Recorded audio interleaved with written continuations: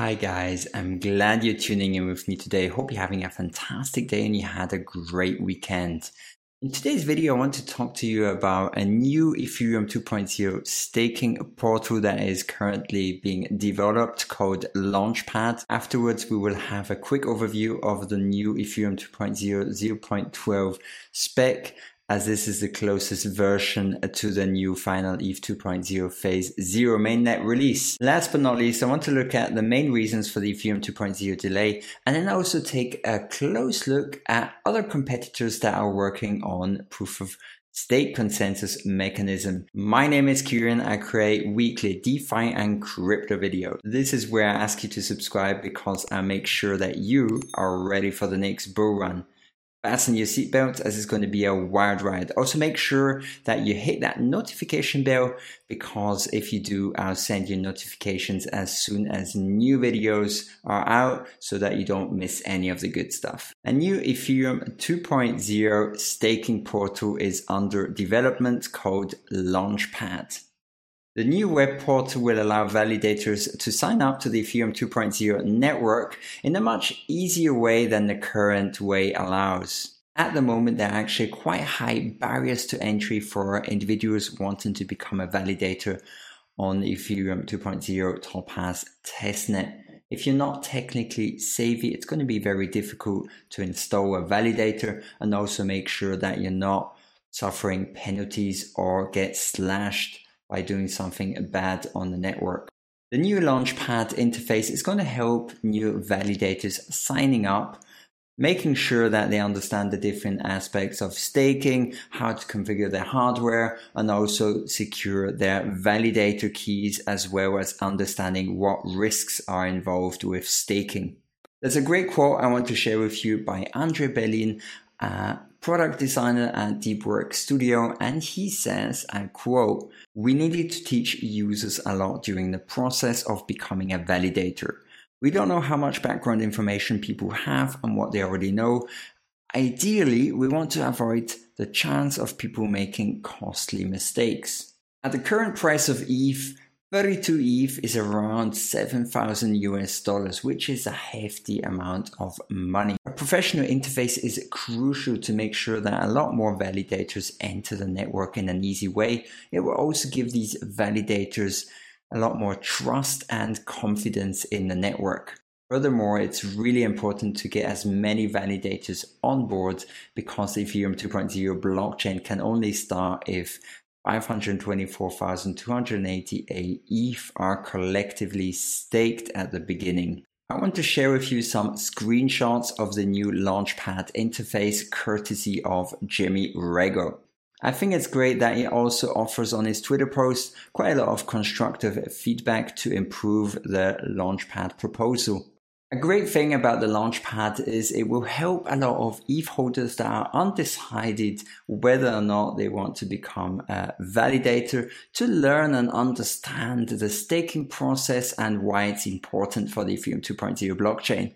The Launchpad will also have a clear and simple validator staking rewards calculator, very similar to the Google Sheets one, but it will be in a much more professional way. Furthermore, there's a great timeline to show new validators what milestones are coming. There are no dates on the timelines for the milestones because the developers don't want to make any promises that they might not be able to uphold. But I think it still would be great to have like an estimation of when the next milestones will be achieved. There are also quite a lot of instructions that I think are very helpful. For example, there's an explanation on how you can perform the sign-up process and why proof of stake is so important for the Ethereum 2.0 blockchain. When signing up, it wants new validators to understand that when they're adding their ETH to the deposit contract, it's a one-way street and non-reversible. What that means is that they won't be able to remove their 32 ETH deposit for the next 2 years. What I noticed is that the Launchpad proposal is using the old testnet amount of 3.2 ETH instead of the new testnet amount, which is 32 ETH. So they have to update that to the new specs, which is 32 ETH. I think it's very good that the responsibilities on validators is covered. For example, if you make the mistake and install 2 validators with the same public key, they will be performing double votes, and double attestations are a slashable event and you'll be removed as a validator. I think these instructions and the new Launchpad is fantastic, as it will help new validators understand the risks involved when deciding to become a validator on the Ethereum 2.0 blockchain. The new Ethereum 2.0 specs 0.12, also known as Quarantine Haircut, have been released, and this is the closest version to the final specs of Ethereum 2.0 phase 0. So this is very exciting.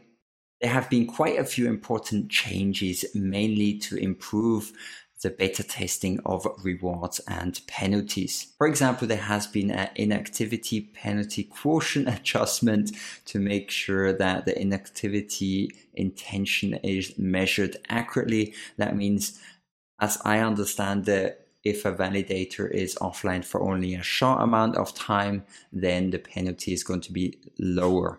There's also been a change to the max attestation slashings from 1 to 2 in order to help stress test the network in terms of slashings. I won't go through all the changes, as it would make this video probably really boring for a lot of people, so I'll link the specs down below and you can read them at your leisure. Now let's talk about the Ethereum 2.0 delays and also have a look at what other competitors are in the space.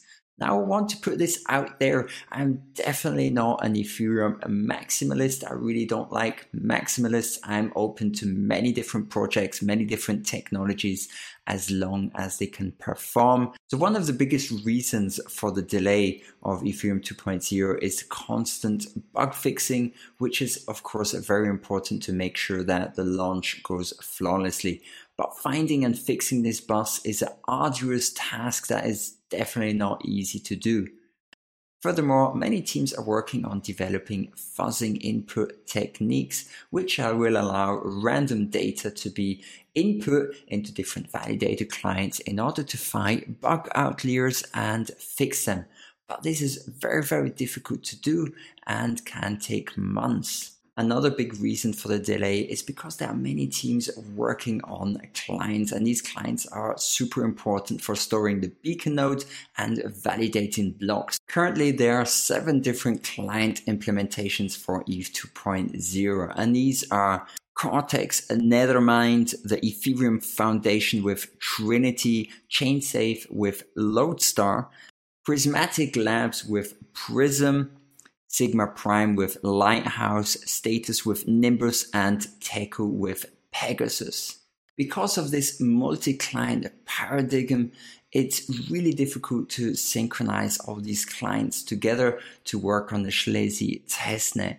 And yeah, that can cause delays, as many different decentralized teams means that human resources are important. 2 clients are working currently on the Schlesy multi-client network, Lighthouse from Sigma Prime and Prismatic Labs with Prism. To ensure that the Ethereum 2.0 blockchain launches correctly without any hiccups, it's very important that the Schlesy multi-client testnet runs for at least 2 months without any bugs. What I really like about the Ethereum 2.0 development teams is that they do not want to compromise the security of the project by having a faster launch date. So in my opinion, I prefer the teams make sure that all the bugs are ironed out and postpone the launch date than they just launch it right now and have some hiccups cause many people to lose a lot of money.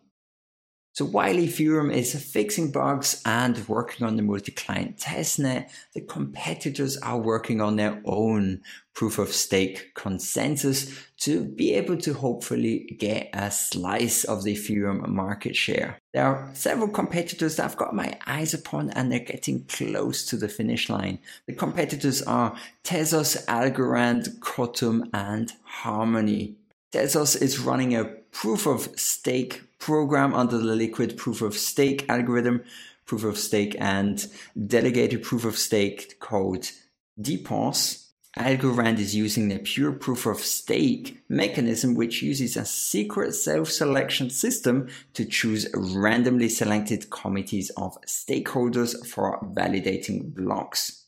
Qtum also runs on a pure proof of stake consensus, and anyone with Qtum tokens can become a validator and compete for rewards. Harmony Project recently launched its staking, thus becoming the first sharded proof-of-stake blockchain that managed to implement two technologies simultaneously. Harmony's mainnet supports hundreds of nodes in multiple shards, producing blocks in a few seconds with instant finality. Even though there are many competitors in the space developing rapidly emerging proof-of-stake technology, in my opinion, Ethereum is still the pioneer and the main contributor for sharding and staking. In my opinion, 2020, 2021 are going to be extremely important years in terms of proof of stake technology, sharding, and scalability. So I'd be lying if I wouldn't say I was super excited about all of that. And I hope you're also excited about these new technologies. Thanks a lot for watching this video. If you've got any questions, leave them down in the comments below. At the end of the week, I'll gather the most interesting comments and I'll answer them in a video. So with that said, I'll catch you in the next video. Have a good one. See you soon. Bye-bye.